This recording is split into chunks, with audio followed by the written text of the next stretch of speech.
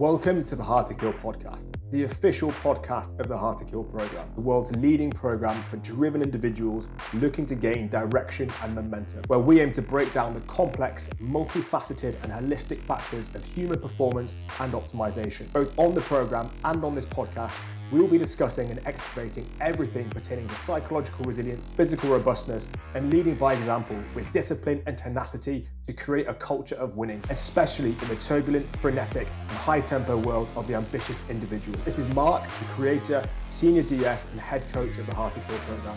Let's get stuck straight into it. Okay, so motivation versus direction. Now, motivation is a topic that if you're listening to this will have 100% affected you, okay? And I speak to an enormous volume of people on a daily basis, both inside the Hard to Kill program and also, most worryingly, inside Instagram DMs. And those are the people who are telling me that they're not feeling motivated. So what I actually want to do today is explore, excavate, and discuss the topic of motivation and uncover, well, is this a motivation problem or is it actually a directional issue? Okay, so we're going to kind of look into what encapsulates motivation, how we can look to appeal to it, and more often than not, how it's actually a direction and a purpose issue rather than a motivation issue. So, if you're listening to this, you will very much resonate and identify with that sentiment of I've just not motivated. I just can't seem to find my motivation. And as a result, you then may well be self-deprecating, you might be self-critical, calling yourself lazy, and all of these other cascades of emotions. Now, I want to nip this in the bud that motivation is not a thing. Now, I've heard this circulated and perpetuated, honestly, normally by coaches, but all that does is identify that they haven't really spent the time or done their due diligence on, how the science is set up with regards to motivation. I can assure you that motivation is a very, very real thing. It's simply a cascade of neurotransmitters that initiate a feeling and an emotion that drive us to want to complete something.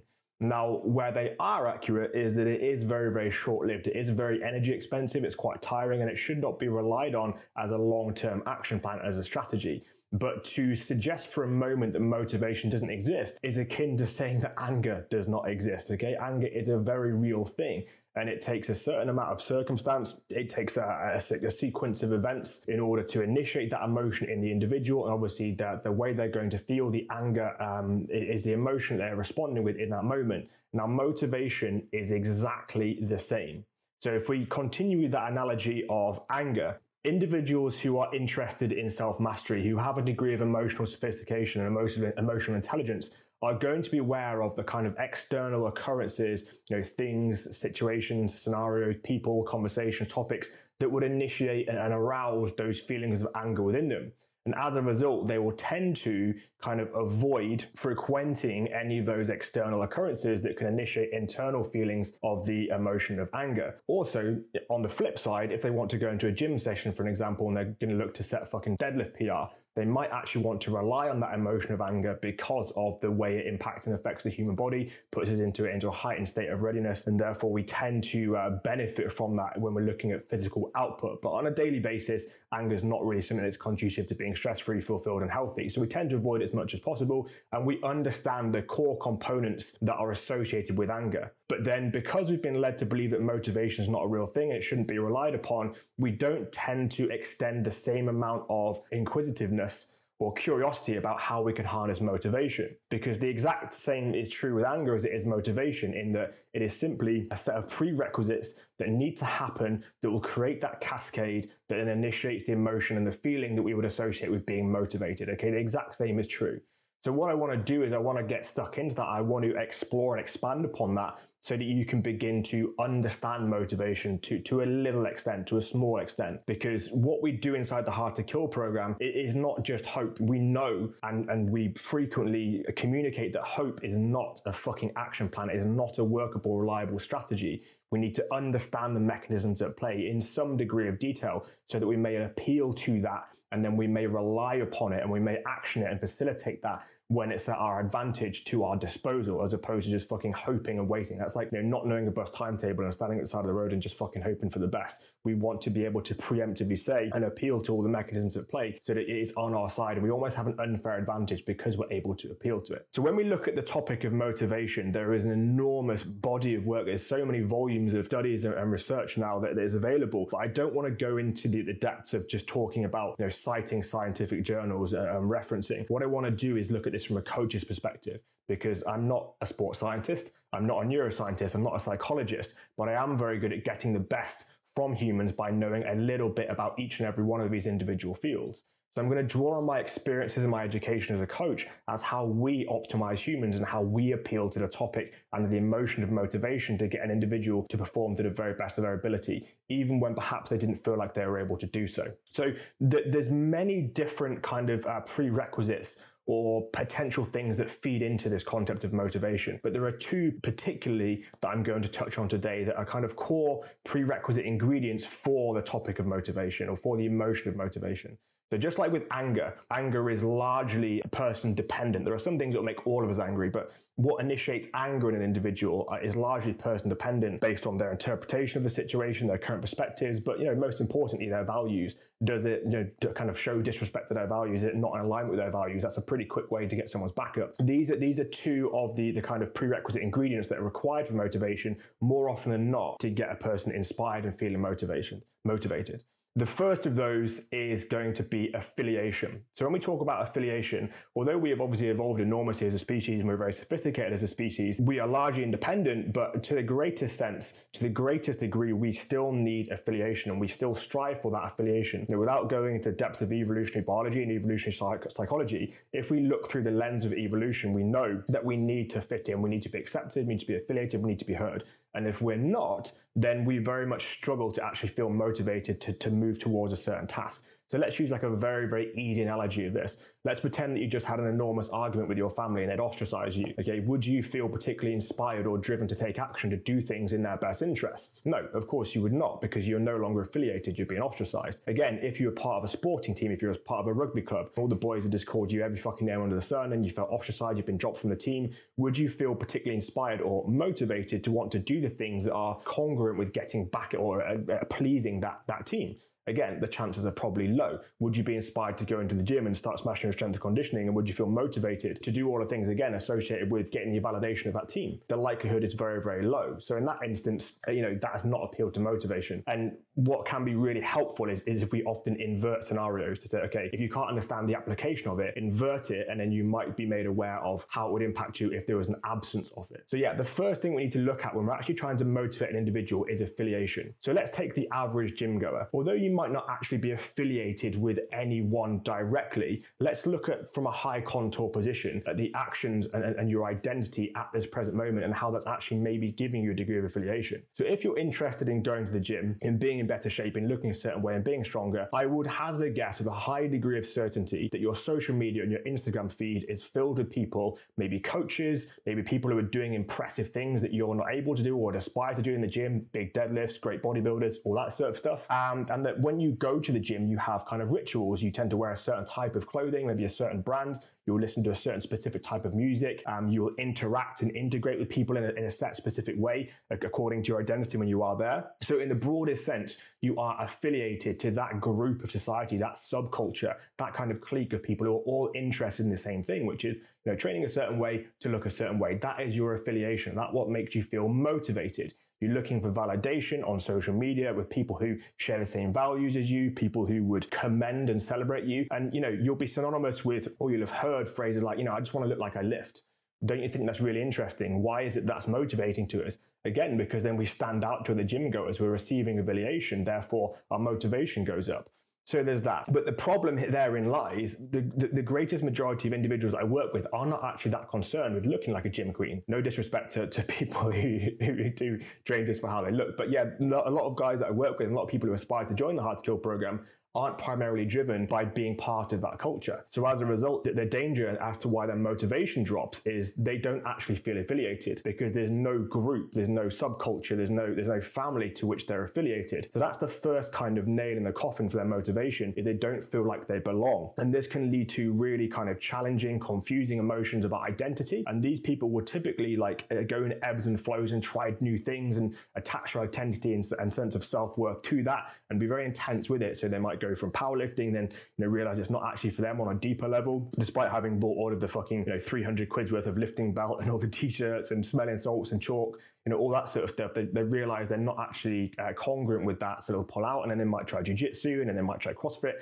or just looking for that affiliation, which gives them a sense of motivation. So when we look at affiliation as a core ingredient, that is why we are so community focused. That is why we have the brotherhood, because you are surrounded by like-minded, red-blooded individuals. Irrespective of the actual outcome, we all, to the greatest extent, communicate in the same way, have the same interests, whether that being in the great outdoors, being the greatest version of ourselves, performing well at work, and also being kind of a hybrid athlete who's capable of doing anything to a very high professional standard on any given day. We all have so many commonalities in our levels of drive, in our levels of personality, and that gives an individual affiliation. They feel heard. And when you feel heard, you feel inspired to do better. So that's the first ingredient. So if you're currently feeling like you're not motivated, well, ask yourself, where am I getting my affiliation from? And if you're not, that's something that's going to need to be addressed. And the second predominant thing that feeds into motivation or lack thereof is actually pursuit. You need to be in the pursuit of something. There needs to be a goal, there needs to be an outcome. And irrespective of whether that's an outcome-oriented goal or a process-oriented goal, you need to be moving in the direction of something. Because if there is no goal, then how the fuck do you score? You'd just be running around absolutely hopelessly, absolutely aimlessly, and nothing tends to make sense. So again, if we were to install something that you can pursue, so let's call it a goal, for want of a better phrase, let's use the overarching term goal.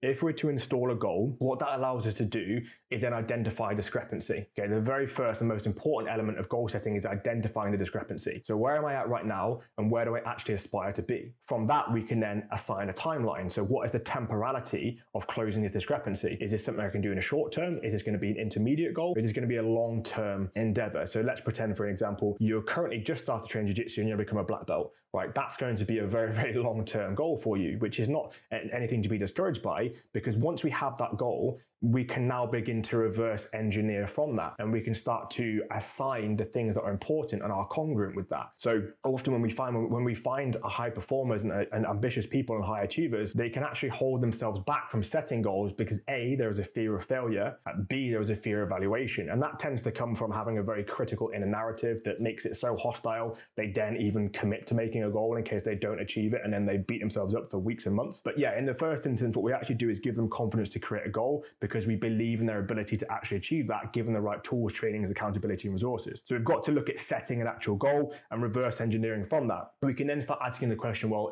what is the level of goal complexity? So if you want to achieve your black belt in jiu-jitsu, whilst that's very easy to say, it's far from easy to do because it's a long term, and obviously there are a hell of a lot of skills, both athletic and actual skill-oriented things that are going to extend our temporality. So, your guess is as good as mine as to how many hours it actually takes to get a black belt, but you're talking probably hundreds of thousands of hours there or thereabouts, to actually facilitate that.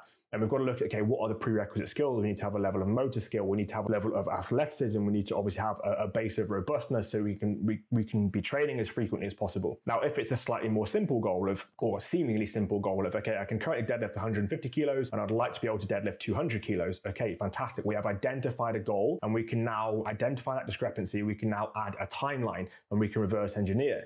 So we've got to look at having test blocks and then test retests. So we're always working towards something. We're always in the pursuit of that. Okay. And then we can start to break down, well, how simplistic is this goal? Because actually a deadlift, adding 50 kilos to a deadlift is not necessarily an easy task. We've got to look at current levels of skill and ability. So what's your level of technical proficiency? What is the weakest link in the chain? Is it postural? Is it actually raw strength? Is it a technical ability? Who do we need to consult with? What do we need to do to facilitate that progression? How frequent we should be retesting? Also consider, what is the level of goal importance? Is this your be all and end all? Is this being done for competition? Therefore, it's a high level of goal importance, in which case we might end up assigning more time to it and you're going to feel more intrinsically motivated to pursue that. Or is it just a nice to achieve? In which case you're probably not going to want to assign as much time and it has a lower degree of importance. Therefore, you're not going to feel such a bright heat of motivation to pursue that. But in any case, it's just important that we are actually in the pursuit of something. Now, this is why we coin the phrase and use the phrase, the relentless pursuit of excellence inside the Hard to Kill program. Because as you're maybe starting to understand now, if you have something you're in the pursuit of, but it is an outcome, what happens once you've actually achieved that? And again, we see this an extraordinary amount in DMs with people we're speaking to on social media, is that they have achieved success in their past life. They've done Ironmans, they've done arduous courses, they've done incredible things in their professional sphere, and they were so driven in the pursuit of that. And now that's happened, now that box has been ticked, they've got no real reason, they've got no real purpose, they've got no pursuit.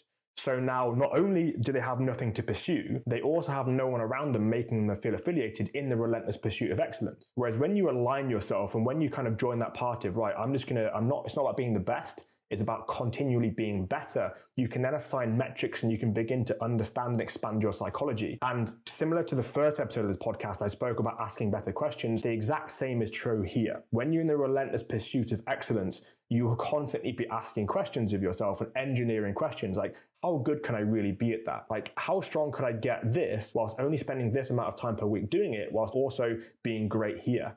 And every time, the beauty of the relentless pursuit of excellence is that every time you solve a puzzle, every time you answer a question, by default, you're going to initiate new questions, you're going to create new puzzles. But we're in an extraordinarily fortunate situation here where they are just puzzles. They're not really problems. Problems are, where am I going to sleep tonight? Like, how am I going to eat? How am I going to pay my rent this month? Those are real problems. And again, you actually have pursuit there. So you're going to be very motivated to want to solve that because there's a high degree of goal importance. Whereas here we're looking at puzzles. Okay, we're looking at every time we solve one of these, we're extraordinarily fortunate that we're moving towards the greatest version of ourselves. And that for me is extraordinarily exciting. And I get immense amounts of motivation and fulfillment from allowing and facilitating other people to do that by bringing together all of these spheres. So obviously we've touched on affiliation, we've touched on pursuit today, and those are a couple of the things that we facilitate inside the Hard to Kill program. But what I want you to understand here is that motivation is a very real thing, but it's not something that can be relied on out of luck. If you appeal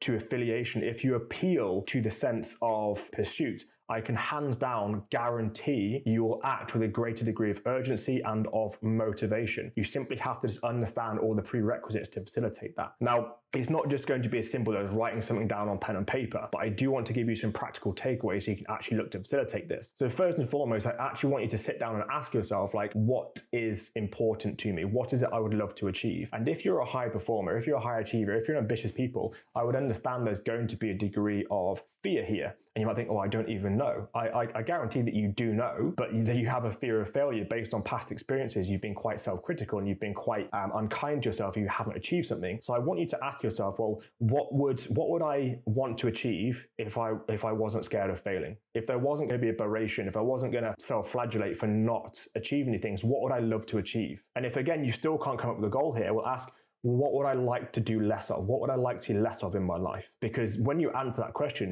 maybe it's stressing about something, maybe it's doing an unproductive or unhealthy habit. If you want to do less of something, that can still be a process-oriented goal. Because then you'll ask the question, well, what is required? What do I need to start saying no to facilitate that? And if I'm going to say no to something, that's given me the space to say yes to something else. So what is it I would like to say yes to in its space? So maybe it's I want to spend less time scrolling aimlessly on social media and I would like to start reading for 30 minutes every night instead. Brilliant. That's a fucking fantastic goal. Now let's assign a temporality. So I want to stop scrolling as much on social media. I'm going to start reading instead. Well, it's really important you understand that the reason you're motivated to scroll on social media is because it's giving you affiliation and you're pursuing the dopamine hit of validation, of seeing people who share the same values, of potentially having a notification, and all of those things are engineered to get your attention. Be very aware of that. So if you're going to read in place, don't pretend you're going to read like a brief history of time, because that's very dry. That's very heavy subject matter. It's not going to inspire you. You're not going to feel affiliated by doing that. So it's imperative in the first instance that you pick a subject matter, that you pick a book that you legitimately enjoy, that appeals to you, whether that's an autobiography, whether that's a fiction book, whatever it is, it has to actually be appealing to you. And then you have affiliation because, it's someone who maybe shares your values or someone you would aspire to be like. And then you have pursuit because after a couple of nights of doing that, your sleep will be getting better. So you've already received an ROI in doing that. So first thing is, identify the actual goal and what it is you love to achieve. Then secondly, start asking yourself, well, how can I become affiliated with people who think like me, who want to be like me? Because as cliche as it sounds, literally your network is your net worth. And environment is fucking key. It is such a powerful facilitator in success. And we know, and there are multitudes of studies and research to show that if you're surrounded by people whose kind of baseline habits are your aspirational behaviors, you'll get dragged up to that level of the group. If we're to use the analogy of a 100-meter sprint, if you always run a 100-meter sprint with people you're faster than, you will always win, but you'll never get faster. If you always run a 100-meter race with people who are faster than you, you'll probably not win ever or for a very long time, but you will continuously get faster. The exact same is true with your environment. So I'm not going to be as immature as to say that, right, cast aside all of your friends who don't share the same beliefs as you, but do start looking, actively searching for people who think in the same way as you, who hold the same values and who aspire to be the greatest version of themselves, because then that is going to pull you on, it's going to inspire you, and again, it's going to give you the motivation you're looking for. So that's the second thing. So first, what do I actually want to achieve? Second, how can I find affiliation? Third, I want you to actually look at pursuing that. So the very simplistic element of goal setting is simply identify a discrepancy. And again, an area that I see people fall down here is they set unrealistic expectations. That A, it's going to be much quicker than they think it is, or B, it's going to be much easier than they think it is. Something we do again in the Hard to Kill program, actually the first appointment that you have when you first join the program is we sit and we write this down with you in black and white, and we have a framework and a template to go through where we're looking at, okay, now let's regulate expectations. What's going to go wrong and when is it going to go wrong? Is it a belief system we're going to run into that wants to hold you back? Is it an identity issue? Is it a logistical issue? No, and how are we going to solve this? And if we can't solve it, what's going to be plan B so we can keep plan B as close to plan A as possible? Because you have to understand that no plan survives first contact with the enemy, but often plan B is more simplistic and effective than plan A for that exact reason. So do make sure that you've planned ahead. So let's again use the analogy of I want to get my black belt. Right, at some point over that 10 to 12 years, you're probably going to get injured. What do you do then? Are you going to throw your toys out of the pram? Are you going to sulk? Are you going to quit? Are you going to give up? Or are you going to be professional and proactive with hiring a physiotherapist, doing some rehabilitation and prehabilitation work, getting back into your strength and conditioning, fortifying and making that more robust, and then following a return to train protocol? If so, fantastic. It's the last we want to opt towards. So make sure you actually have an understanding of who you could use for a physio. Make sure, again, you're affiliated with people who would connect you with those kinds of guys. If it is the analogy of stopping using my phone at night so I can read instead, okay, fantastic. What's going to go wrong? Well, when you're tired and you're looking for a quick, cheap dopamine hit, you're probably going to be drawn towards using your phone. So what do you do in that instance? How can you counteract that? How can you fail proof that? Okay, so then we'd look at habit formation, habit creation. So, how can you stack the odds in your favor, which is something that we call proactive laziness, making sure that it's actually easier to do the right thing and you have to actively choose to sabotage yourself to do the wrong thing. So that is very much the line and level of thinking that we're talking about here when we're discussing motivation versus direction. So hopefully from listening to this today, you can understand that it's very, very rarely a motivation issue. It is more often not an affiliation and a direction issue. You have all the motivation that you need. You have all of the drive that you need. You have all of the determination that you need. Simply just need those couple of things and you'll 100% achieve everything it is that you aspire to achieve. And now in the interim period, I want you to avoid that self-deprecation. I want you to avoid that self-criticism of telling yourself that you're a shit cunt, that you're not good enough, that you're lazy, because that's only making you more reluctant to act. And that's the fear of failure that I've discussed a couple of times today. If you've taken value from this, if you listen to this and be like, holy shit, this has been extraordinary and I'm going to implement this, that's fantastic. That's exactly what I want you to achieve. And I would love to hear your feedback off the back of this. Equally, I'm always open to critical feedback. And if you've said, okay, that's not accurate, that's reductionist, then again, I would really, really value hearing that, because it is my goal, is my ambition to make sure that as many people as humanly possible are optimizing their lives and going on to achieve the things that they thought they never could by simply having someone connect the dots for them. So cheers for listening, guys.